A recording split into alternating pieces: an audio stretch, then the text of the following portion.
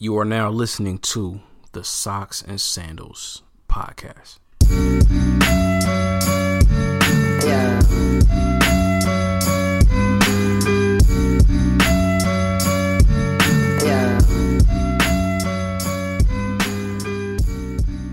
What up, what up? Want to welcome you all back to the Socks and Sandals podcast, where society, culture, history, and religion collide, and we unapologetically discuss our worldviews. It's your guy, Emmanuel. I'm back in the building, back at K-Boo, whipping it up, and I have a very special guest with me. She is a wife, a mother, a daughter, a sister, a master strategist, an amazing leader, an inspiration, and overall phenomenal woman. She is highly educated with a master's degree. She thrived in corporate America in various roles that pertain to fundraising. However, she's raising funds for her own endeavors now. She is not only the executive director, but also co-founder of Elso Inc. here in Portland, Oregon. I present to you the wonderful, the talented, and the brilliant Sprinna Brown. Sprinna, say what's up to the people. What's up, people? How you doing today? I'm doing great today. It's beautiful outside. It is beautiful. Mm-hmm. Sunny skies, high 50s. Yes. That means a lot to Portland, Oregon. That means we can get outside and pretend like it's the middle of summer. Mm-hmm. For sure. So I want to thank you for coming through. You're welcome. It's been a long time coming. Yes. I've been waiting. 2 years. I've been running. You've been running. trying to hide. Right. Nah, but it's about that time, long overdue, and you got a lot to say, a lot to share, and you are inspiration. Everything I said, I meant that. Thank you. You know, so you are inspiration for Black people, Black women, Black girls, all over, and so we have to share this story. Yeah. You know, and you're so, right. but you know, you're out there, you're in the field, you're in these streets, you're doing your thing. Yep. And so I'm just glad to get you on the mic and get this recorded and get this encapsulated in time and history. Yes. So if you can tell us a little bit more about yourself, who you are, where you're from, and just what's a typical day in the life of Sprinna Brown. Okay, so my name is Sprinavasa Essene Brown, and I am born and raised right here in Portland, Oregon. I grew up all around the city. As a kid, we lived in Troutdale, we lived in East Portland, but the area that I call home is right off of 8th in Alberta. Alberta Arts, I think they call it now. No. Oh, I had to throw that in there so we could just hold that for a moment of what was and what is, right? Oh, my goodness. 8th in Alberta was my great-grandmother's house. My grandfather lived off of Killingsworth and Mallory. So, what I consider the heart of the Black community of Portland. Right. Yeah, and so now I spend my day-to-day running Camp Elso. That stands for Experience Life Science Outdoors. And our mission is to teach and frame science, STEAM, and nature-based education through a lens that centers and elevates the lived experiences, the ways of knowing, and the individual needs of Black and Brown communities. That's beautiful. Thank you. So tell me about how many years has it been since Elso was established? We got started in the winter of 2015. I think that's when we officially submitted the paperwork filing with the state of Oregon. And then we started our first program summer of 2016. We started the Explorers program, which is now the Wayfinders program. Yeah. Something I can talk about later, but basically we've been on our own journey of trying to decolonize our language and how we talk about our work. And so that first summer, 2016, we took about 12 to 16 kids I think they were all between kindergarten and second grade on field trips across the metro area and across the Northwest. That's dope. Yeah.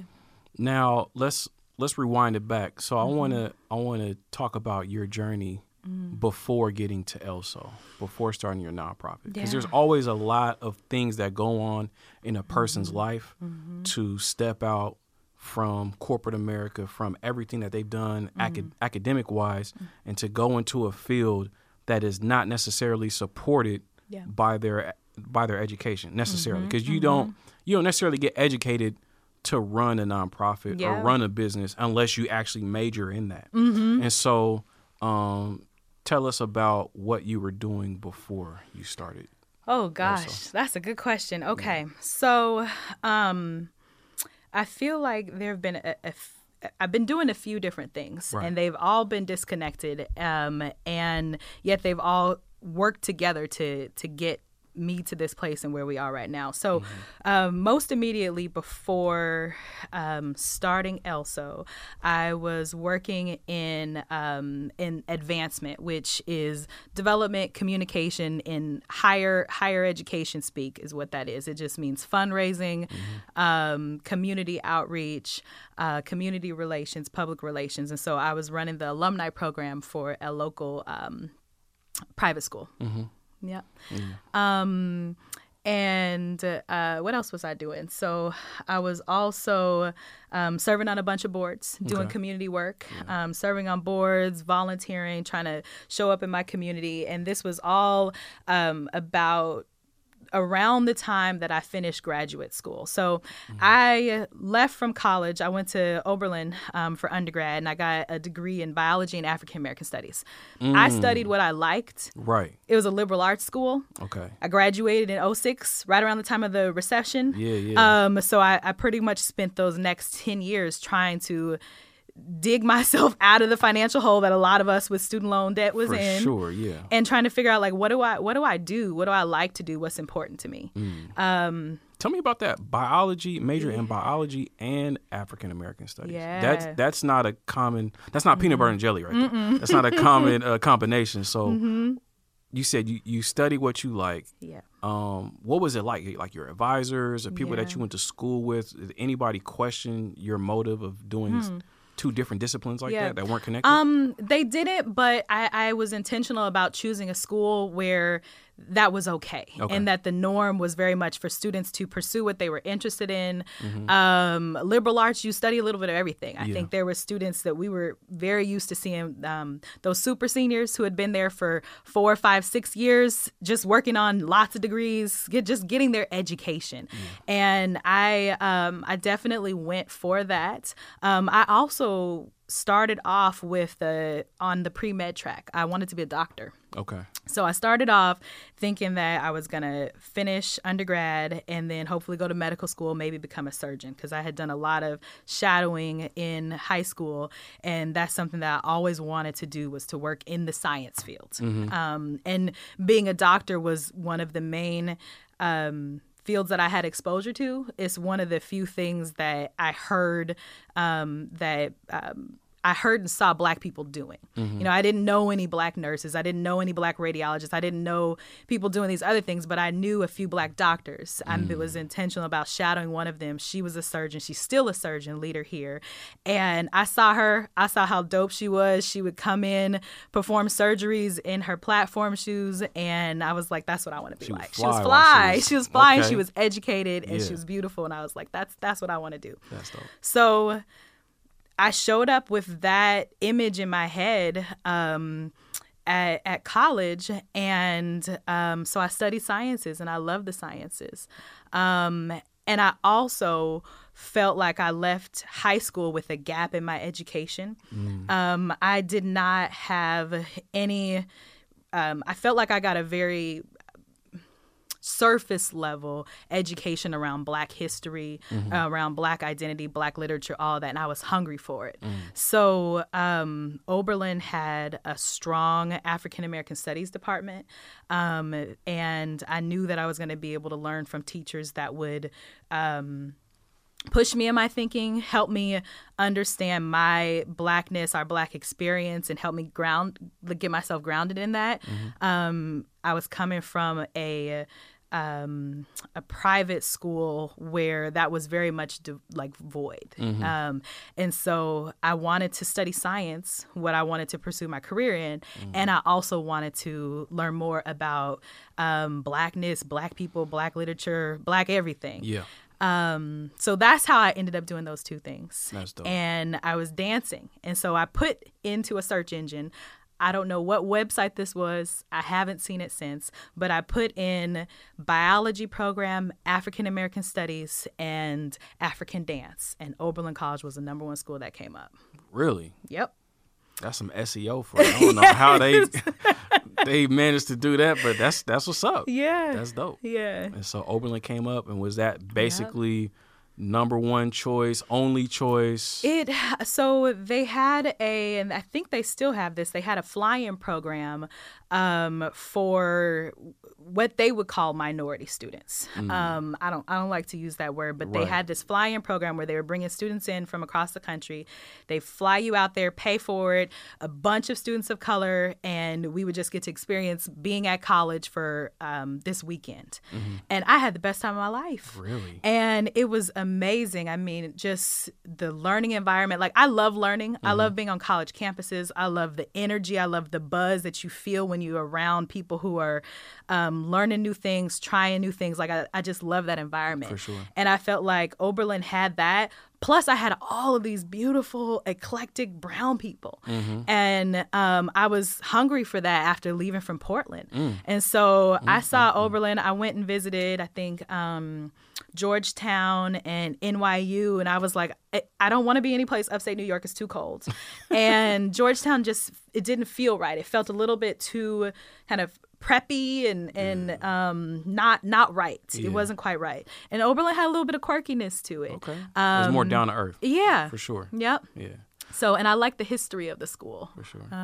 So tell me about the biology part, because I feel like the biology, you majoring in that, but not necessarily pursuing that all the way.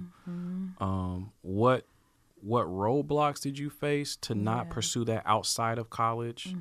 And what role did you majoring in biology and that experience help play a part into you co-founding ELSO? Yeah. So I have this really strong memory of being in high school and being one of 3 Black girls in my class. 2 of us happened to be in the same science class. And so we took advanced biology together. And I had this teacher. We had went through this process of developing these science experiments where you come up with your hypothesis, you set up the experiment, you test it. They're trying to get us ready for college, and being able to design your own experiments and collect that data was a skill set we needed to have. And I remember at the end of my experiment, struggling through some pieces of it, not having the amount of data that was needed for me to draw some really good conclusions. And I remember coming to my teacher and sharing it and feeling like I did the best that I could, but I knew that there were some areas where I messed up. So what I remember her saying to me, and my memory, it's been years now, and so I don't know if it was that same moment or if it happened later in that school year. But I remember her telling me that I wasn't very good at science and that I should think about studying some other things. Wow. Now, mind you, I'm at a private independent school, and I'm in an advanced biology class. And I remember walking away from that experience and feeling hollow and angry. Hollow because I felt like she didn't see all of me, and that there was a piece of me that she just didn't see. She didn't see how hard I worked. She didn't see my passion and excitement and curiosity around science. And she didn't see my growth potential as a learner. She didn't see your value, period. Not at all. She didn't value you as a person. And I remember being angry and deciding that I'm going to study science. I don't care what she says. Like, she doesn't know me, and she doesn't know what I'm capable of. And I don't care whether I'm good at it or not. I'm still going to study it because I like it and I'm interested in it and I want to do it. So I went into college. I remember declaring as a science major.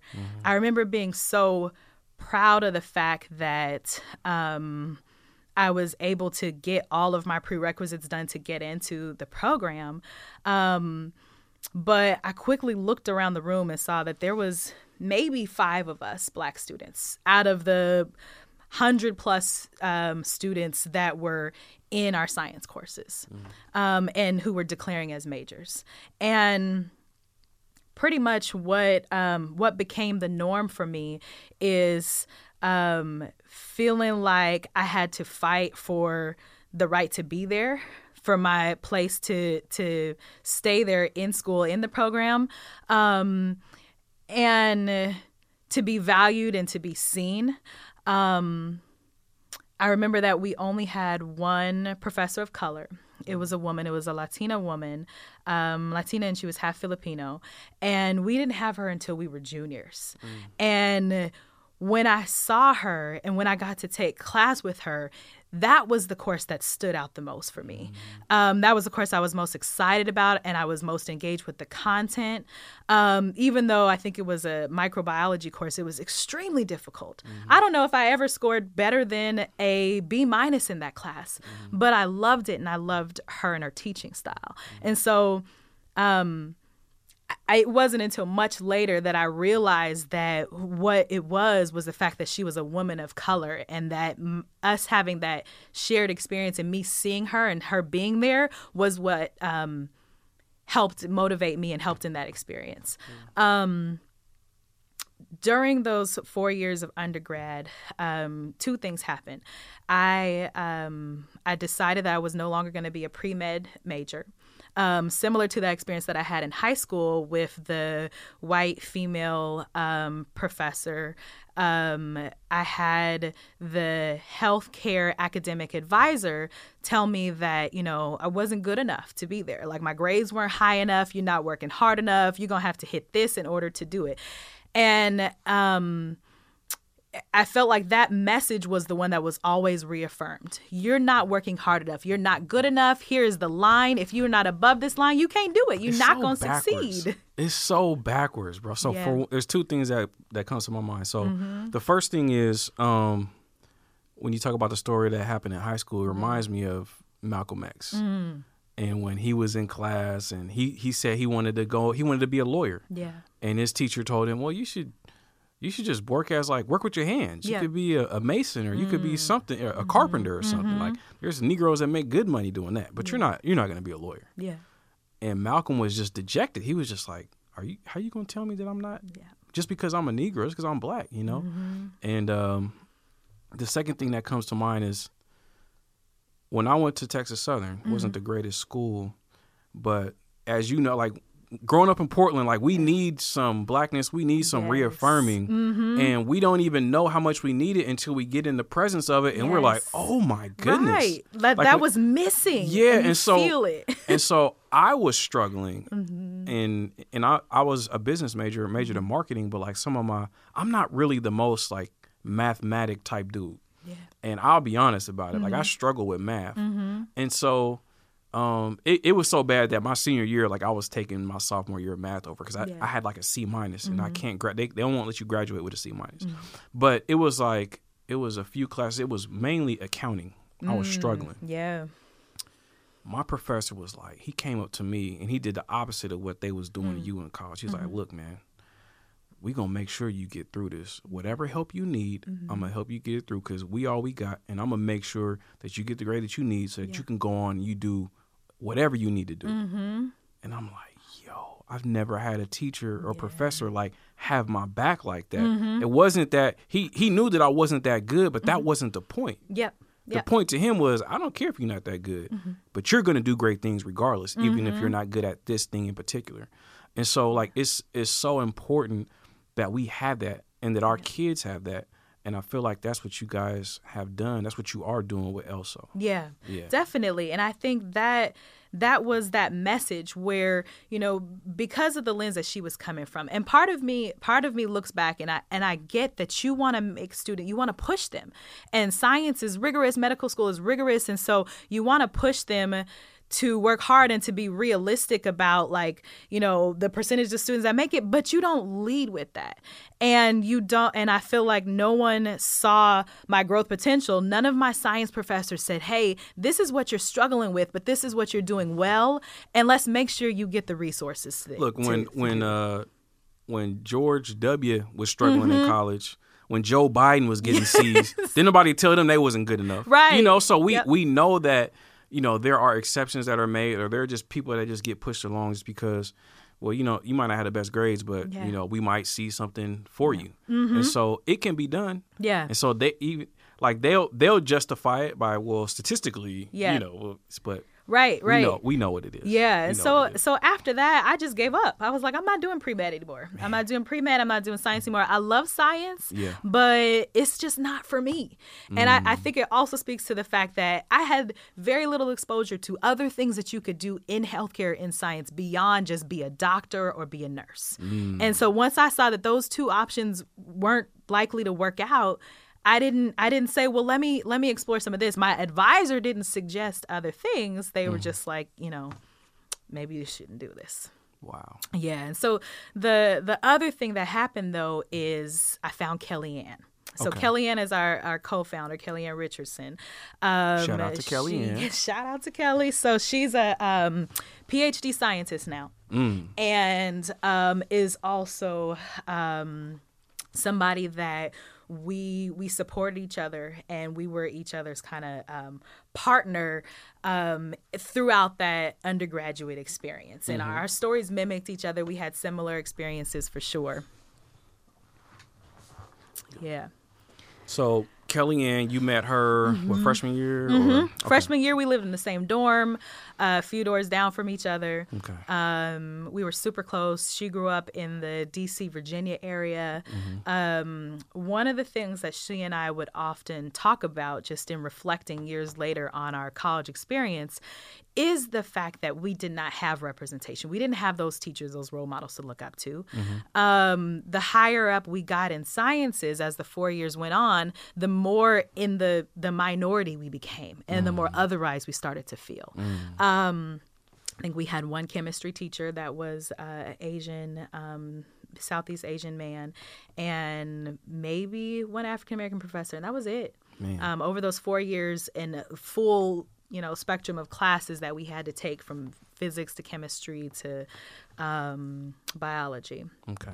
So she and I would often talk about how we wished we would have seen more people that look like us, how we wish we would have had advocates who fought for us and who helped us to be there and to help us navigate the system, to know that there was resources like tutoring and like other things available to us, and to help us find pathways if our dream, our one thing that we had fixated on, fell through. Yeah. So 2006 you graduate. And then 2015 Elso is birthed. But there was some work that went on before that. Yeah. So tell me about how you and your co-founders came together. And are we missing one? Nope, just the two of us. Yeah. Okay. Yep. So you and Kellyanne. Tell me what was going on with your life, a little bit what was going on with her 2013, 2014 to lead up to launching Camp Elso. I think the biggest thing that happened for me is that I had, at 2010, I got married in 2009, and in 2010, we got pregnant. I got pregnant. We had Jackson. And becoming a mother shifted so much of what I thought around preparing for education, and thinking about how do I set my child up for success, for future success, and how do I make sure that he has experiences that are empowering for him. So I remember, I think in 2014, he would have been about 4 or 5 years old. And I started looking around trying to think, okay, he's almost school age. He's going to go to kindergarten. Kindergarten's out for the summer. Where am I going to send him? What are we going to do for the summer? Right. I work. Jesse works, you know, like we can't just take off of work for 3 months. So what are we going to do for the summer? And shout out to Jesse. Shout out to Jesse. And my son, he was very into being outside. He liked science. He liked engineering. He was creative. He was not so much into sports yet. That's changed a lot. He's into basketball now, soccer, all the sports, Let's track. go, Jackson. But Yeah. but that wasn't him. Yeah. As a 5 and 6 year old. Right. And so I started researching like, well, what are the science camps I can send him to? This is when I'm learning about the opportunity gap in education and how it's racialized and how Black and brown children don't have the same access to quality summer programming. So I'm doing all this research as a mom, trying to make sure that I'm setting my son up to not fall victim to that opportunity gap and that summer learning loss that happens. And in that research, I realized that either I can't afford the camps that are rigorous and educational and are going to give him opportunities to still practice his skills that he's working on in kindergarten, first grade, or the camps are too far away. We can't access them. Or the ones he aren't interested in, where the kids of color are, which is a lot of the sports camps and community programs. So I'm like looking around, I'm like, there's no program that is for kids of color that gives them a lot of science and opportunities to get outside and do these different things. So that's what I was looking at the time. So you seen a gap and you filled it in. I did. And so I started doing some research and I started asking around and trying to find out what are the different organizations that are providing summer programs, summer camps for young kids. Now, what I noticed was that once you start getting to middle school, high school age, there's lots of programs that are exposing kids to environmental science and outdoors and adventure and just doing these different things, but not so much for younger kids. And it was important for our family that we give him the experience to be around more Black and brown kids because there weren't a lot of them at the school that he attends. So we wanted him to have an experience that affirmed who he was, that gave him a chance to learn and to maintain his level of learning throughout the year. And that let him try and do some new things that we don't always get to do as kids in a more urban space. Yeah. And so that was, you said he was about 4 or 5 years old. Yeah. All right. And so you guys started putting your heads together, making a plan. Yep. So I called Kelly. I just remember, I think it was a Sunday afternoon. Yeah. And I was really excited. So the way that my mind works is, if I get an idea, I fixate on it. I start doing my research. I start making plans. I start writing business plans before I even talk to anybody about it. I'm doing all this work.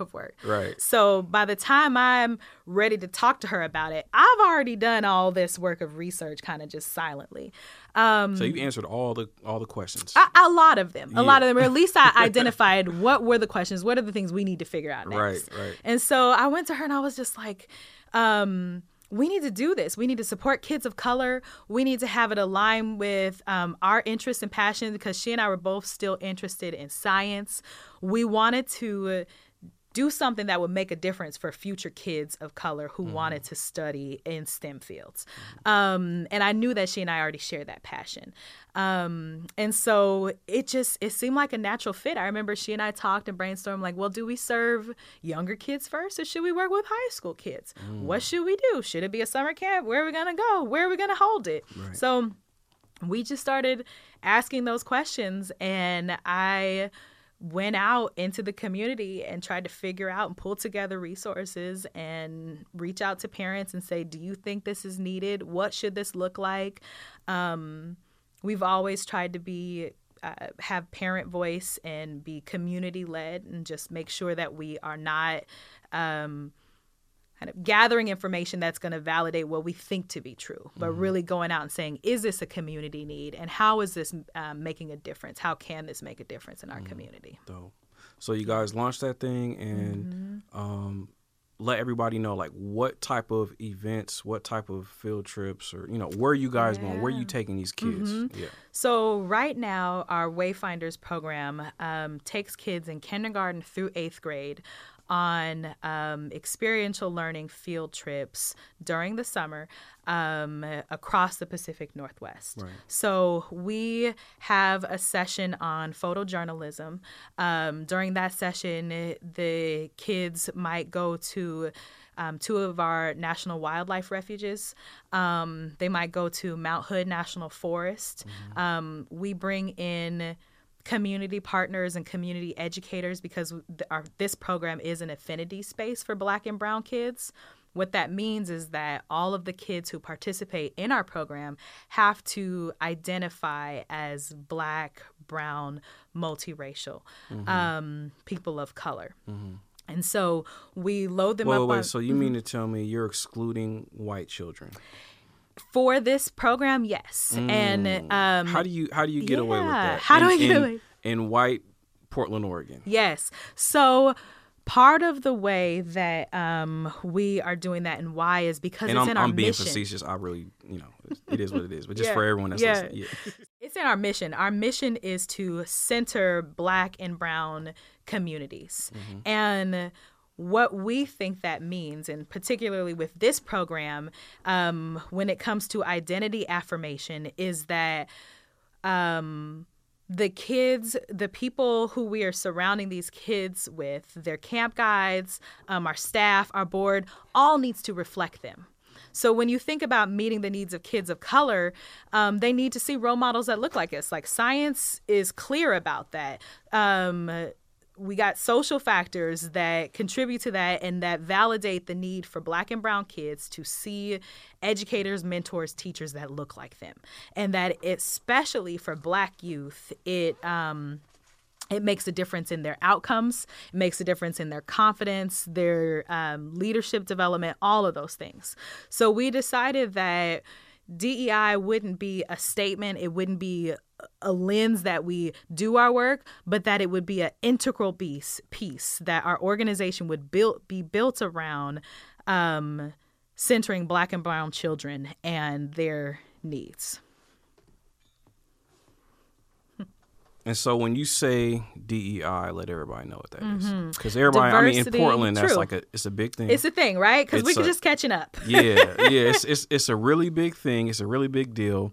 And I hate to say it, but the truth is a lot of liberal, so-called woke white folks, they just salivate over DEI and everything that comes with it. So just let everybody know what that is. So DEI is the shorthand way of saying diversity, equity, and inclusion. And so diversity is having people who have difference together. A lot of people who can represent lots of different lenses, right? That's diversity. Equity means that each group, each person gets what they need to have the same opportunities. So it's different from equality. Equality means same. Equity means different to level the playing field. And inclusion means that everyone has a seat at the table. So I like to think of the King Arthur and the Round Table, meaning that it's around consensus, it's around community, it's around that the fact that each person has access to decision-making and power. So Camp Elso would be considered a community-based organization, and we always have been led by folks of color. Yeah. And I love that part about it. And when you asked me to serve on the leadership board and actually be on the board, I was like, yo, I'm with this. Even though I'm not the most environmental, that's not my thing. I don't hike, I don't camp. But I am pro-Black. And I am if somebody's helping out our kids, consistently and making a concerted effort to do that, I'm all for it. And so I was honored to serve the years that I did, and I'm glad to be able to see and witness it firsthand. So y'all don't know, man. Sprinter, she's talking all soft, and Sprinter is a beast, y'all. Sprinter is a real beast. When I would sit with you on those site visits, and we would talk to whatever decision makers or the mouthpiece to the decision makers. And they asking all these questions, and to be honest, most of them was older white people, and to me it's just yo, this is crazy. We have this organization, nonprofit.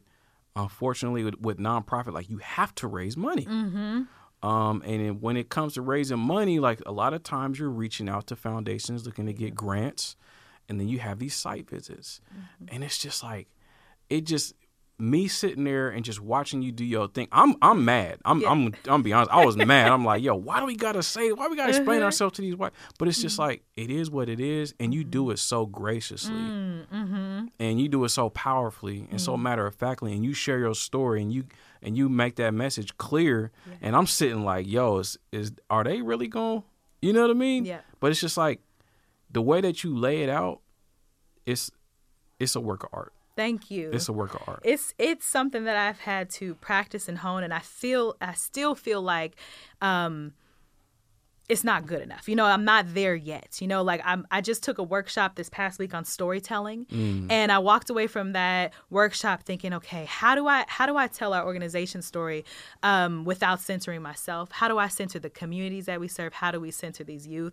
And so it's something that you constantly are practicing is like, how do we tell our story? How do I do it in 2 minutes, 10 minutes, 30 minutes, Right. But the thing that I think about is like, I shouldn't have to, when they would ask for that DEI statement, it's like, what part of I created this for Black and brown kids do you not understand? Why do you need a formal statement about diversity, equity, and inclusion? Yeah. This is centering us, period. So let's talk about that for a minute, because I think, and it goes back to your earlier question around like, how do you create this campus that is an affinity space? Yeah. And the short answer is it's because that's what kids of color need. Yeah. And all of the historically white-led and mainstream environmental organizations, science organizations, were not created to center the needs of children of color. Right. They were not created necessarily with kids of color as the main audience. Like, they were created from a place of a white supremacist culture and from a lens that is very much dominant culture when you think about sciences. And so what our country, what our world, I feel like, is now waking up to is the fact that folks of color have to be in the center, and equity and inclusion are a necessity because we haven't always had a seat at the table. For sure. And so most of the mainstream organizations are talking about DEI because they need to start doing it. ELSA was started from a place of, we're going to center our community unapologetically. We're going to figure out, what do our kids need in order to have a robust science and environmental education experience, and go about doing that. And so we're still learning, we're still figuring stuff out, but we are constantly trying to decolonize the way that we teach science. But the coldest part about it is exactly what you're saying. Like, I'm starting to, like, once I really got into the trenches with you, I started to realize, these people really get worked up about DEI. Yeah. And so, and I'm just like, and I'm paying attention to it. And it's a thing. Yeah. And so, with that being said, because they say that that's what they want to do and they recognize that it's necessary, when I'm in those meetings, I'm just like, yo, say less. Like, there's nothing else that needs to be said. Yeah. You guys say you want to do DEI work. You want to support organizations that are doing that. This is it. Yep. There's nothing else to be said. Yeah. Yeah. Like, we're doing everything that y'all said that y'all want to do, Yes. that you think that needs to be done. We're solving that problem. Just give us the money. Exactly. Like, exactly. Why we got to prove it to you? You know? But I don't know. It has to be done. But talk about, well, I'll go this route first, because you did mention white supremacy. Due to the existence of white supremacy, I feel like no one is who they should be. The white person is way too arrogant. The non-white person has a low self-esteem that is unwarranted. The global minorities, as I say, when you talk about decolonizing language, so the global minorities, which are the white people, they think that they're everything and they're everywhere, and the world revolves around them. Naturally, they think that's how it should be. Yeah. The global majority, the non-white people, we think that we're minorities and maybe even not even worthy of having a higher position or status in society, especially in the Western Hemisphere. We spend a majority of our lives responding and reacting to racism and counteracting racism, if one is conscious about it. Can you share with us, like, how you prevent yourself from being emotionally depleted on a daily basis while doing this work? And just living your life as a Black woman in America, not to mention Portland, Oregon, which is one of the widest metropolitan cities in America. But How do you prevent yourself from being emotionally depleted? Because when I leave those meetings, I'm like, yo, if you gonna ask her the same question a different way one more time, you know what I mean? Like, how do you do it? How do you do it? I mean, I think, to be fair, I get emotionally depleted all the time. Okay. On a weekly and sometimes daily basis. And I think it's what I do in those moments to help me come back to a place of balance and of self-care that I'm able to keep going and show up. Show up for the work, show up for community, show up for everything that's happening around this. And so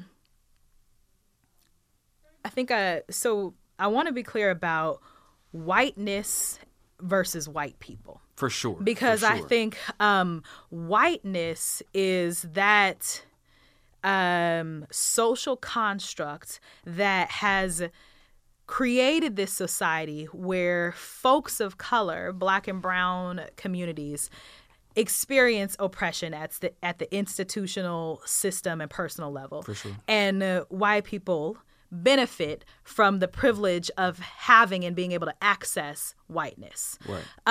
And it impacts both of us. And you said this, and I just want to reiterate that whether you're a person of color or a white person, we're all negatively impacted by this social construct of whiteness. Correct. And we're all negatively impacted by the fact that Black and brown people, people of the African, Asian, Latinx diaspora, have been historically treated as less than.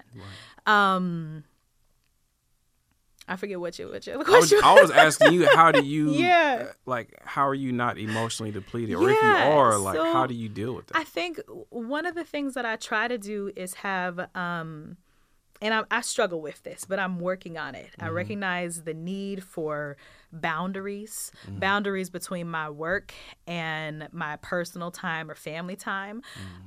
Because when you're doing community work, when you're doing soul work, things that inspire you and that allow you to use your creativity and passion in a professional sense, it's all consuming. I wake up most days at 3:30, and I have to stop myself from opening up my phone and working. I wake back up and get up at 5:00 every single day, and I start working up until 6:00 when I wake up my kids, and then we leave the house at 7. And so in between getting ready and getting them ready and out the door, I'm doing work. So by the time I show up at work at 9:00, I've already done a few hours worth of work. Same thing with the evenings. And so if it's a day where I've spent my entire day meeting with people to ask for money, to explain injustices in our systems, in our education system, in our in the environmental movement, in how we access funds and how we're treated as Black and brown leaders here, as a woman of color, I'm depleted by 6:00. For sure. And so I try to put some boundaries in place, and I'm trying to recoup my weekends and really practice what I preach, in the sense that nature and being in the outdoors is a healing space for me. Man. That's been part of the journey that I've been on in doing this work and trying to connect kids of color with science and with nature. I've realized how much was missing in my own upbringing and education around traditional ways of connecting with the land. And as I'm working more with indigenous communities and I'm learning their stories and their ways of thinking and the relationships that they hold dear and have with the natural world, I'm allowing myself to learn from that and try to integrate it into my own practices. So I have a sit spot. That's some good integration right there. Yeah, it's it's shifting your mindset around the outdoors and also recognizing the historical trauma and things that we've been through as Black people. Yeah. And holding both of those at the same time, that being in a forest, I can find both healing there, and I come face to face with some of my fears and reminders about the history of our people. For sure. Yeah. Tell me about what it was like transitioning from corporate America, doing this while you had a full-time job, pushing. I know how hard you worked. Yeah.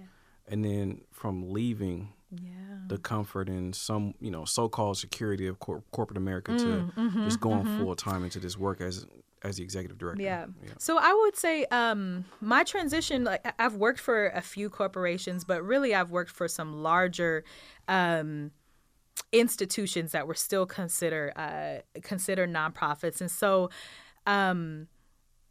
the 4 or 5 years prior to starting ELSO, I was working in development. I was learning fundraising and kind of moving up the ranks in that world. So from planning fundraising events like walkathons to galas, to then being able to learn about major gifts, individual donations, individual giving, and capital campaigns. So I've learned and practiced those skills, which was a key piece of one of the things that I had to know in order to launch this nonprofit successfully.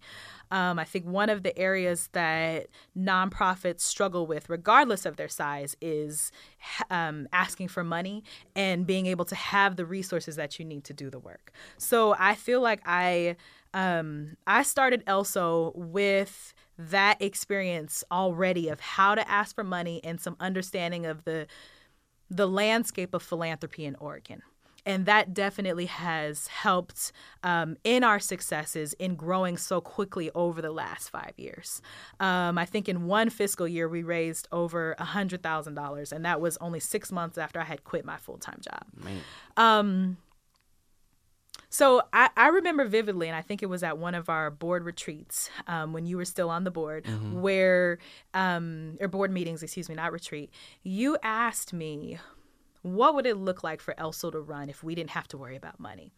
If you had $1 million and didn't have to think about it, what would it look like? And when you asked me that, my mind automatically went to, well, we don't have that money, so I'm not even going to think about that. And you said it again, and then I had to repeat it to myself a number of times for me to really see that what you were asking was, what is the vision for this organization, this program, if resources were not a barrier? Right. And I think I spent the next 3 months or so painting that out. And by painting it out, I mean I had giant sticky notes at my house. I had notebooks. I had computer tabs pulled up. I had done months of research to kind of paint a picture of the needs of within the STEM fields for educating kids of color, that's science, technology, engineering, and math, the needs of the environmental fields, and the needs of kids of color, and how do I bring those things together, and how do I fill a gap without duplicating services that other nonprofits were doing. And once I had that kind of laid out, it was a matter of presenting it to the board, having the board be, 100% in support, and then me feeling like I could, whether or not I could take that leap to do it. And I have to give a shout out to Jesse Brown again, because I wouldn't be sitting here, I wouldn't even be doing this work if it wasn't for my husband seeing my fears, seeing my potential, and speaking encouragement into me to say, you can do this. You already have the skill set as a leader. You have the passion, the knowledge, the experience to do it. Just do it. Like, we're going to be fine. Money-wise, we'll be fine. Just go ahead and do it. And I was terrified. And to think that, like, I would leave my day job where I was making good money, like really good money in the nonprofit field, to go into having to fundraise my entire salary and to have to go out and now have this program be dependent on my hard work, whether or not it succeeds or fails. Got to go out in the wilderness for real. And so I think that was in like summer of 2018, maybe, or 2017, 2018. And then by that next year, I went from part-time ED to full-time ED and was able to get paid. And we worked our butts off with fundraising, with site visits, with launching our Green Line event. And what I quickly realized was that Portland was hungry for this, that the work was so needed. And despite my constant state of exhaustion and always feeling overwhelmed by the amount of work that there is to do, that I was making a difference, that I felt like I had come full circle in seeing my potential in science and being able to support future scientists without having to be a doctor. Right. Yeah. Yeah. So you're just doing it a different way. Yep. And inspiring hundreds at this point. Like over the years, it's going to be hundreds of kids that have gone through the program. And so tell me about, what's the feedback you've been getting from parents and the students that have been going to these camps? Like, what are they saying? What's encouraging you to let you know that you guys are on the right path? Yeah. I think the number one thing that we hear from families, from parents especially, is that having leaders who look like their kids, their children, is the most important part of that summer camp. The camp guides all identify as Black or brown, as well as our staff. And even though we still partner with different agencies and institutions that have white educators that come in, we're very intentional about the role that we have them play within the camp so that we can make sure that our power dynamics are in such a way that the kids can still see leaders of color in these positions and around them and affirming them. So that identity affirmation piece that comes across in how our program looks and feels is very important to families. The other thing, some of the other pieces of feedback that we've heard is the all-day structure. A lot of the different programs that are for children out there, especially for young children, they're not a full day. And they're expensive. And so we have a sliding scale. And if the sliding scale is still inaccessible, then we work with families. I'm open to bartering. I'm open to whatever we need to do if a family feels like it's important for their kid to be in our program. The last thing that I hear from families and also from funders is the intentionality around the way that we're doing our work, the way that we are working to redefine science, around how we are trying to decolonize STEM education, and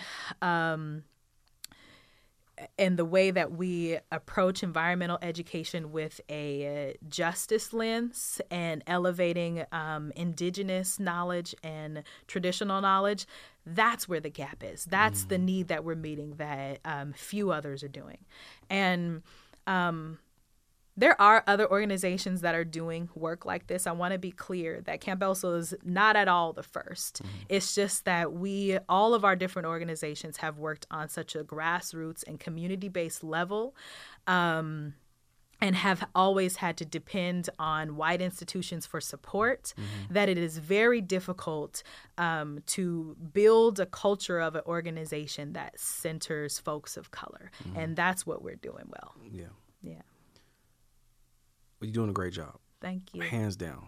Doing a great job. Walk us through the camp, the summer camp, the structure of it. What does a typical day or week look like for Camp Elso? So, like I said, our kids come from across the Portland metro area. So from Gresham to Vancouver, Washington to Hillsborough. They all are dropped off in the morning at a centralized hub that's in North Portland.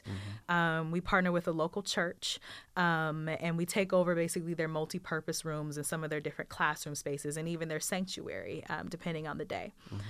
So our kids are dropped off there, and this past year, so our program is shifting just a little bit. So I'm going to talk about why it's shifting and how, and that need for that type of growth and program development. So for the last few years, we've been taking kids out on field trips every day of the week, Monday through Friday. They get dropped off. We pack their snacks. We provide protein-rich, healthy food, fresh fruits and veggies, jerky. It's mostly organic, donated by local businesses. It's mostly sourced here around this area, local fruits. They pack up their snacks, fill up their water bottles, meet up with their camp guide, find out, get grounded in whatever the goal is of the day and how it fits in the overall theme of the week. Then we load them up in 15 passenger vans and we head out. those sites, we might head to the beach. We might be heading to the mountains. We might be heading to a local park, a city park. We go on a different field trip every day of the week. And what they're doing on that field trip relates to the theme. So the kids they might be doing water testing, looking at macroinvertebrates, learning about the local species, about native plants, about invasive plants. Some of our field trips are to landfills that are now prairies, so kids can learn about what happens to our trash. So instead of just teaching them how to recycle and why we recycle plastics, we take them to a place where they can see where their trash goes, talk about where that landfill is in relation to the city landscape. The fact that our landfills are often in historically Black or brown communities or low-income communities. And then they have free time at the places. So that free time might be kayaking. It might be playing in the ocean. It might be doing artwork as they're drawing plants and learning about medicinal uses of plants. This year, one of the partnerships I'm really excited about is with the Wind and Oar Boat School.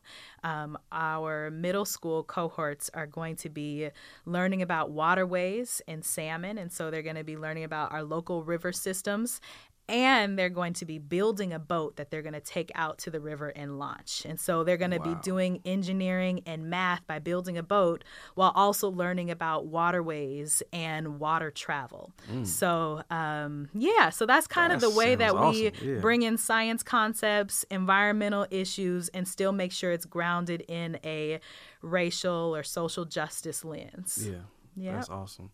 And so how many weeks this summer? So this summer there are 4 weeks, so it's the entire month of July. And there are 5 different themes: community science, photojournalism, storytelling and environmental justice, waterways, and... Oh, I feel like I always forget one. It'll come back. You got a lot on your plate. I do. Sure. And so we take out a cohort of 12 kids, load them up, and it's a low student camp guide ratio. And so they'll have 2 camp guides with each age group. And each age group, so kindergarten through 2nd grade, 3, 4, 5, 6, and 7th, 8th graders are all in their different age segments, and they'll go out to different field trips. One of the new initiatives that we're launching this year is Water Wednesdays. I'm so excited about Water Wednesdays. Can I tell you about that for a minute? Okay. So, do you know how to swim?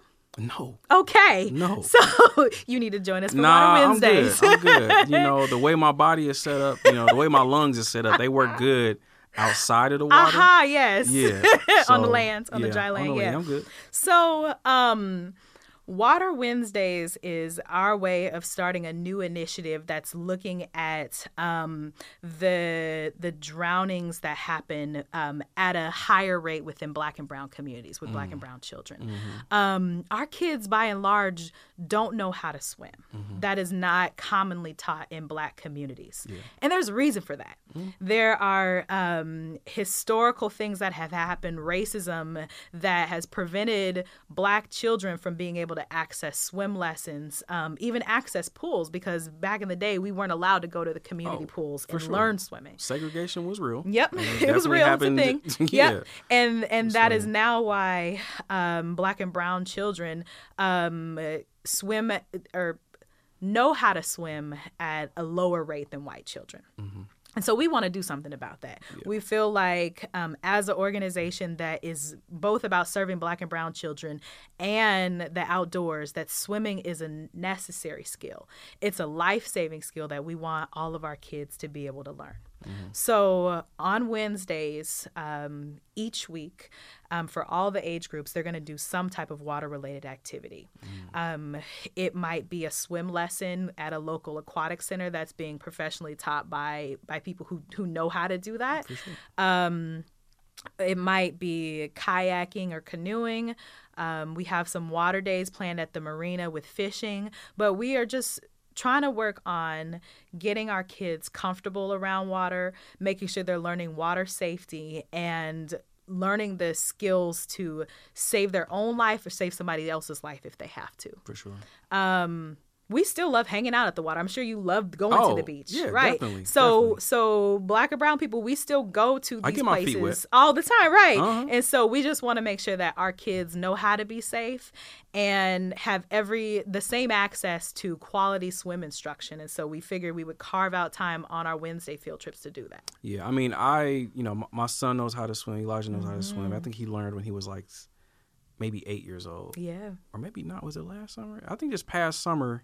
He already knew how to float, but like we made sure he could go in the deep end and all that, dive off the diving board. So it just made me proud to see him do it. Because when I was coming up, actually everybody in my family knows how to swim except for me. And so I'm still beefing with my parents to this day because it just got to a point where, I was the fourth, the youngest, and it got to a point where like my sisters, they learned, my brother learned, and my mom, she was a stay-at-home mom at one point in time, and then she went back to work when I was like 5 or 6, and so when she went back to work, all of the going to Columbia Pool and going to the park, going to Peninsula, like all that kind of slowed down, and so I kind of got left out. Yeah, and I'm still an otter. I believe in when it comes to the levels, the skill. And so as a grown man, you will see me with my arms extended from the wall and me kicking my feet in the water because I'm still at that level. That's where I stopped learning at the age of 5 or 6 years old. So, but I'm at peace with not knowing how to swim. I'm good. But I do want my kids to know how to swim. So Elijah's good. Like I remember the first time I seen him like jump off a diving board, go down, touch the floor, come up. I'm like, oh my God. Like I almost had a heart attack, but he does it all the time now. It's like, that's amazing. And so that's what we want to see. Like more kids that are doing what Elijah's doing, having that confidence to be able to do it. And you know that if he goes on a field trip with his class, if they're around a pool or a lake or whatever, that he's going to be safe. He knows how to take care of himself. I'm still scared of him swimming in a lake or like a river because people go to Sandy River every summer and they know how to swim, but it'd be like those currents and all that type of stuff. People get their leg caught on something or what, I don't know. So I'm still scared of that stuff. And that happens, which is part of what pushed me to create this initiative, because last summer there was a drowning at Oxbow Park in the Sandy River where we take kids to. And I think it was the week before we were planning to go out there. So I remember sending that letter to parents and just trying to get ahead of it and let people know, like, these are the steps that we're taking to make sure your kids are safe. This is where we're swimming. This is the knowledge that we have around, how to be safe at this particular site. We have our own lifeguard that we bring with us, but it really pushed me to see that you have to prepare kids for whatever those life situations are, and that it was our responsibility as a summer program to give kids access to learning that. For sure. Now, you mentioned a few times, I love this, like decolonizing. And so tell me about how you intentionally, when you go out to these campsites, decolonize like the language that they use or maybe that you're using with the kids. Just how does that work? How does that play out? Yeah. I don't know that the kids necessarily notice it too much, but the way that it shapes our work is in how we teach and train our camp guides and what type of field trips we go on and who we work with.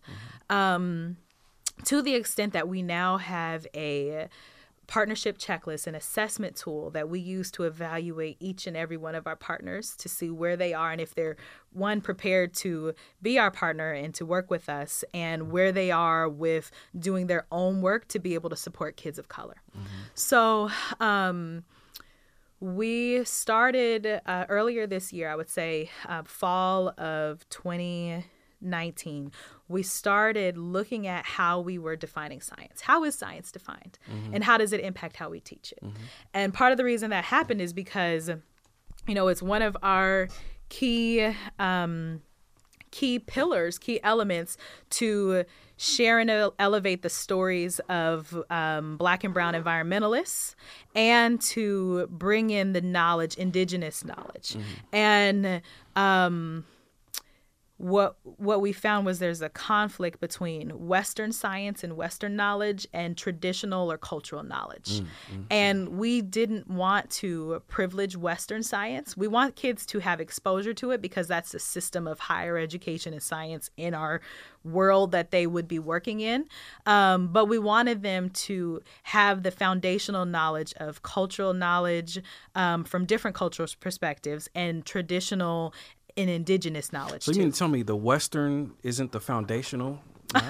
No. No? Oh, no. Okay. Interesting. No, but most of the way that we teach science and how science is taught in classrooms from kindergarten through higher ed is from that Western framework. Right. You know, and on a very linear way of thinking about things.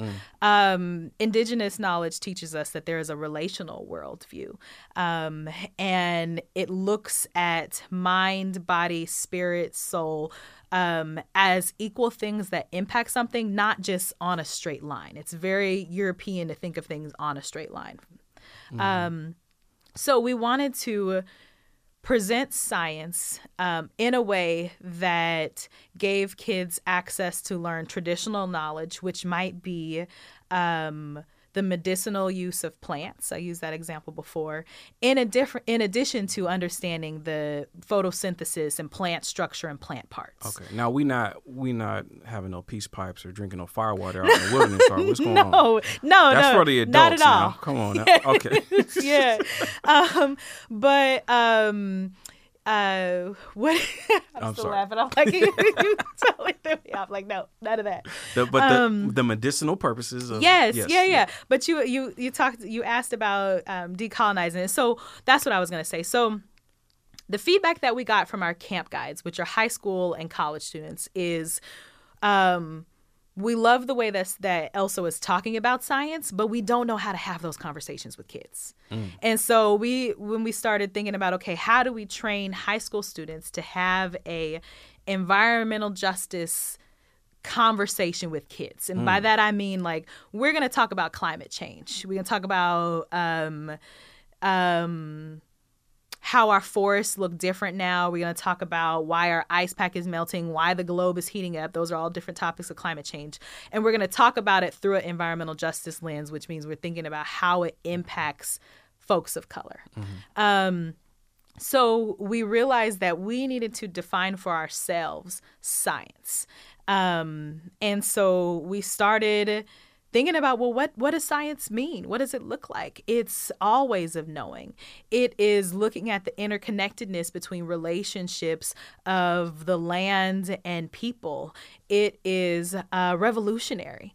And it is outside of the classroom. In fact, it is outside, not even in labs. You can be anywhere and you could be learning science. Right. And so from that foundation, that's when we started building out our rotating science framework. Because we then said, okay, if we're trying to decolonize the way that we're teaching science, how do we know that we're doing this all the time? Is it a one-off thing? Is it Western science one day and traditional knowledge the other way? How do we give kids a seamless experience and looking at a particular topic like waterways, like rivers, and understand it from both a traditional and cultural way and from a Western way. So we can teach about salmon and climate change, and we can also talk about sustainable fishing and salmon as a food source for traditional communities and how that food source is depleted because of climate change. So, yeah. That's dope. That's dope. Just a different view of what's really going on. Because I think it kind of intimidates us. Yeah. Because it doesn't necessarily make sense, like the way that science is taught. And when you think of science, you think of a lab coat, you think of chemicals, you know, and it's just like, it's not appealing to us. You think of a white guy in a white coat with some glasses on and some beakers or something, you know, so I'm just like, yeah, science, I'm good. Yeah. You know? And the flip side of that is we don't think about the things that we learned from our grandmother as being science. Like I learned. We make fun of that stuff. We do. We like, say all black people, they just them old black Southern remedies. Like, nah. Yes, yeah. Nah, they really know what they doing. Putting some Vicks on the bottom of your feet and putting socks on when you're sick. Exactly. I don't know what it is, but it works. Taking fish oil and all these different things, growing your own garden and finding your medicine in the backyard where you go out and you pick your elderberries and you bring them in and you can make that syrup that you can go and pay $30 for in the grocery store. Right. Yeah. And so that's what we're trying to do with these kids is show them that science is accessible. Science is all around you, that you are already a scientist. You don't have to wait for some white person in college to validate your existence to be there. You already know how to think scientifically, how to go through that process of asking questions, critical questions, gathering information, conducting your own research and making a conclusion. And that's really all that science is about teaching is how to go through that process, that thinking process. And it's that process that is transferable across all disciplines. So whether our kids decide to be scientists or not, they're going to know how to have that thinking process. Now, there is one unscientific thing that we do. I'm going to just go ahead and say it. My wife, this is what she does. When she gets sick, she swear to God, if she drinks some ginger ale, eats some saltine crackers, she going to get better. I'm like, babe, that's not... Wait, are you talking about like stomach sickness like the flu? Or are we talking about like a common cold? Man, any type of sickness, I don't feel That's what good. she does? That's her remedy? Ginger ale and saltine crackers. Like, babe, you might need some medicine. I know that's what mom and them did back in the day. My parents did too, but I don't really think scientifically we go repeat that process. I don't think that's going to do anything, but I don't know. Yeah. We learn all kinds of things from our families and pass down these different traditions around healing and medicine, and some of them are spot on and some of them are still old wives' tales. But for the most part, especially like if you had a grandma that was from the South, like they knew some things until you're like, dude, what? It worked though. That's all that matters. Exactly. That's all that matters. So I want to wrap this up with the Fab Five. 5 questions that I ask everybody. Okay. First question, 2-part question. What is your favorite genre of music? Ooh. I think it's reggae. Because I can put reggae on and it doesn't matter if it's snowing outside or if it's 100 degrees, it makes me feel good. Just a and vibe. It makes me feel like I'm on a permanent vacation and I'm just far away from Portland. Was there an artist or album in particular that made you fall in love with it? Or is it just a general sound? Just in general. I think it's just general. I love all the Marleys. I love Ziggy Marley. I love Bob Marley, like all the Marleys. I like that there was social justice in the lyrics. I like that it had community. I like that they would sing about food. Like it's, reggae music can be about anything. Right. It just makes you feel irie. I love it. Yeah. I love reggae music. Dope. Second question, we kind of touched on this already, but when you feel overwhelmed, how do you de-stress? I try to get outside. I try to get outside and as far away from city noises as possible and just ground myself and decenter, connect with something outside of myself, beyond me. And take a walk. Yeah. There's something about just being outside and taking a walk that is very therapeutic. Yes. Like we have a dog now. I know y'all just got a dog too, right? So I've been walking my dog, and every time I walk him, it's unintentionally like 20 to 30 minutes. Yeah.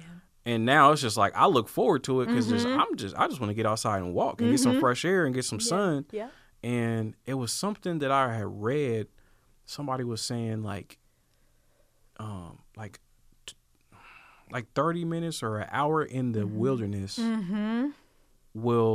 it does something to your body as far as like all of the negative energy that we get because of all this technology and Wi-Fi and this radiation. Like if you just go without your phone into the wilderness, that kind of like declutters your mind from all of that stuff. Have you heard of anything like that? Yeah. Okay. So what you're speaking about is forest medicine, or Shinrin Yoku.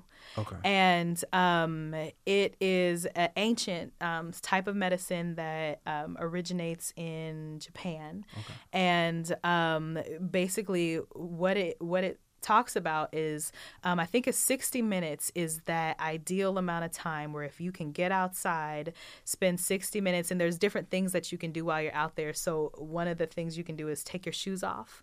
I know most people are like, what? Take your shoes off in the forest? But go barefoot. Let your skin actually come in contact with the earth, that there are positive and negative ions that are transferred between your body and the earth that helps ground you. I heard that one of the most harmful inventions ever made was shoes, rubber soles. Wow. And that's because that rubber becomes a buffer, a neutralizer between the ion transmission that happens between our bodies and the earth. Because we're made from the same materials that our earth is made out of, whether from a spiritual lens or just a physical, biological lens, we come from it. And that's disconnecting us. Wow. But do that, and then quiet your mind, try to listen to the sounds. You use your senses, so you want to touch, taste if you know what is safe to eat, and smell. And if you notice, like the forests have that sweet smell. The air is sweet, especially after a rainy season. But Shinrin Yoku, there's some great books out there about the power of forest medicine for our physical health. It helps decrease your blood pressure, hypertension, and also for your mental health too. Wow. Yeah. See, I'm definitely not opposed. I love walking barefoot, like in my back or just on grass. Period. Yeah. Like that's amazing. Yeah.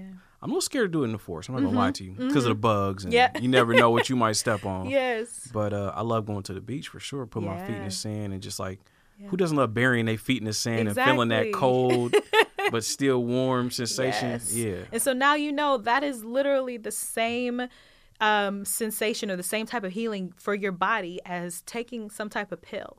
So I encourage your listeners to spend as much time as possible. Start with 30 minutes, increase it to 60 minutes. Just finding quiet. You don't have to hike. You're not out there to actually move and do. Just be still. I love it. I love the beach. I love the sand. And the last time I went to San Diego was like 3 or 4 years ago. I told my wife, I was like, babe, let's move here. Like I just being out on the beach, and there's just so much beach, and it's obviously always sunny in San Diego. And there was just a level of peace and comfort that I had. I'm just, I need this. Yeah. You never know how much you need it until you experience it. And then it's like, oh, I didn't know what I was missing. Right. And so, I connect on that level. I don't swim. Yeah. But I even asked her, like, babe, I think I should learn how to surf. Because, like, that looked fun. She's like, babe, good and well. You ain't going to last. You taste that salt water, though. Oh, it's that bad, foul huh? Taste. Yeah. I think so. If you could choose any one celebrity as your life coach, who would it be and why? Michelle Obama, hands down. That's such a common pick. Is it really? I think, because she is so down to earth and relatable. Like you see your own story in her, and it doesn't feel like she is pretentious. It doesn't seem like she's changed because they got famous. I'm sure she has, but I just feel like she and I could talk so much about college, about balancing work and motherhood. Like she would just be the person that I know would keep it real, encourage me, and help me just to keep growing and keep learning and keep being a better person. What is it about Michelle, though? Because to be honest, I haven't really paid too much attention to her life and her personality. Have you read Becoming? I have not. You should read it. So if you read the book, you're going to be a fan. I think the book helps because I hadn't thought much about her before reading that book. And I think the only reason I even picked up that book is because some book club that I wanted to join was reading it next. So I was like, okay, I'm going to start reading this book. I don't think I actually finished it because I got to the point of where they were in the White House. And I was like, okay, I feel like I know, I know all that part. But it was hearing about her story, her life, just what her everyday day-to-day existence was as a Black woman that led up to this. And I felt like it it felt authentic. It felt real. I don't know. You never know how much of it is real. But having her share some of the things that happened, like I literally saw myself in that book. And I was like, she and I would have been girlfriends in college. Wow, yeah. And it gave me so much to talk about with my actual girlfriends and all of us. We all saw ourselves in there. So I don't read autobiographies regularly. Mm-hmm. It's not the type of book I would pick up to read, let alone a famous person's. Right. But that was one book that I felt like I learned something from it each chapter. I also like seeing her relationship with Barack, and it humanized him. I actually liked him a little bit less after I read it and liked her way more. Really? Yeah. What Barack did? What did he do? Just some personality things about him. Just like I was just like, I think I like her better. But seeing their relationship and feeling like what we see in the media and how they're portrayed in that, and how they seem to be behind the scenes. Now, granted, it's still through this book, but it seemed sincere. That's dope. Yeah.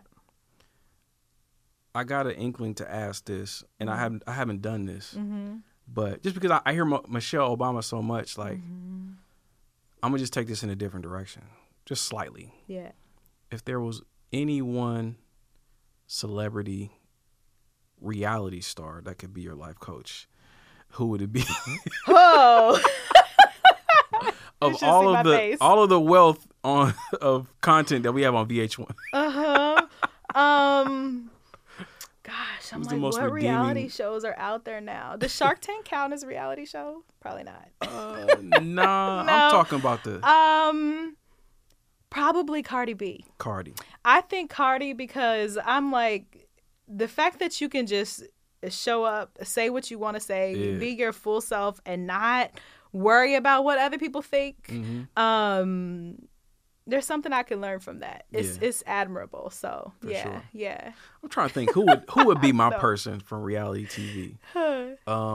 Let me think. There's Love and Hip Hop. The low hanging fruit for me would be Joe Budden, because he's also, you know what that is? No. Joe Budden, the rapper, Love and Hip Hop. He's been all over Love and Hip Hop for a minute. Watch reality TV. That's why I say Cardi B. She's the only person I know. Word. I would say Joe. He's a podcaster. He's a dude that just tells it like it is. And I mean, there's some, Oh my gosh, can I change my answer? Go ahead. I just realized Kevin Hart just came out with the show. Remember his reality TV show? He's not a reality TV star, though. Well, I'm counting. I'm counting. I changed my answer. It's Kevin Hart. All right, I'll give you Kevin Hart. He did do the Real Husbands of Hollywood. There we go. That's reality. Okay. Yeah, Kevin Hart. So you want him to coach you? Yes. For sure. Very successful man. All right. This question is actually pretty similar to what I asked you. I forgot I asked you that question. And I didn't incorporate this question until like recently. So if you woke up tomorrow and found out that you won the lottery for $100 million, how would you spend your money and your time from that day forward? I think $100 million. $100 million. Let's go. That's a good amount. Yeah. I would put a big chunk of it, I don't know the exact number, but I put a big chunk of it into an endowment fund so my money could keep making money. Okay. And I'd start a foundation. And I would fund entrepreneurship, science, innovation in Black and Brown communities. I'd put resources into different communities around the world to fund that work happening just at the community level. And then I think with a small piece of it, I'd make sure that my family's needs were taken care of, so I could just do community work and just do things that supported the legacy of Black people for future generations. That's what I want to do with the endowment. I don't want the money to go away ever. What you gonna do for yourself? I don't know. If I don't have to work, if I know my family's needs are taken care of, then I'm good. I just want to be out there. I want to be out there supporting my people, making other people's dreams come true. So that's dope. That's what I would do. That's good. Yeah. I just thought about this now too. The 501c3, just this vehicle that we use. Yes. This thing that has been constructed in our society to be able to do this type of work. If that did not exist, how do you think you would go about the work that you do? If a nonprofit status didn't exist, like Right. if the option to create a nonprofit corporation, Right. I think I would go about setting up a susu to have parents and community members Break pay that down. into Everybody a don't know what fund. susu is. So, Yeah. so I'm not at all the expert of this. Yeah. But how I understand it is each person takes a certain amount of money. So let's say $100. You put it into a pot, and that pot builds up over time. And each person who put $100 into the pot can then take that whole pot.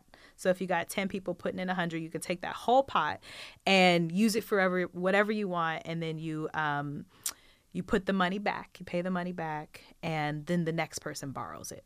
So it's a way of investing your money in community versus corporate banking, Right. and it's a way of having financial freedom that is in a community model. And that's an African based. Yeah. I mean, I don't know if it derived in Africa, but most things did. So I believe it did. And I've heard Dr. Amos Wilson talk about that. He's the first person I heard talk about it. Yeah. And then I heard a song by Jadena that talked Okay. about it. Yeah. So I was like, oh, look at Jadena. But I think his father's Nigerian as well. Yeah. So Yeah. of course he would get Yeah. that knowledge. Yeah. Yeah. That's And dope. I think I would use that model because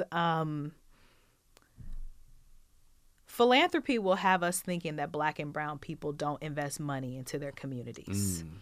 And we give above and beyond oftentimes our white counterparts when you take into context how much resources our Per communities capita. have. Per Yep. capita for Yep. sure. Per capita. But most of our giving goes to one organization. And that organization doesn't necessarily reciprocate it back to everybody Yeah. the way that you're talking about. Yeah. So Yeah. interesting. I never thought about that. Wow, we do give more. Yeah. Final question. What message do you want communicated at your eulogy?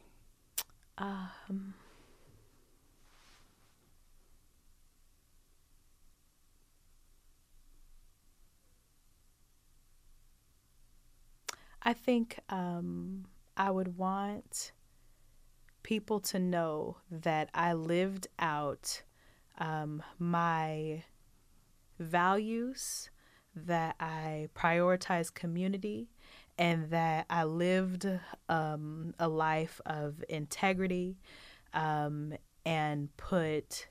centered Jesus, centered God through the work that I do. And that I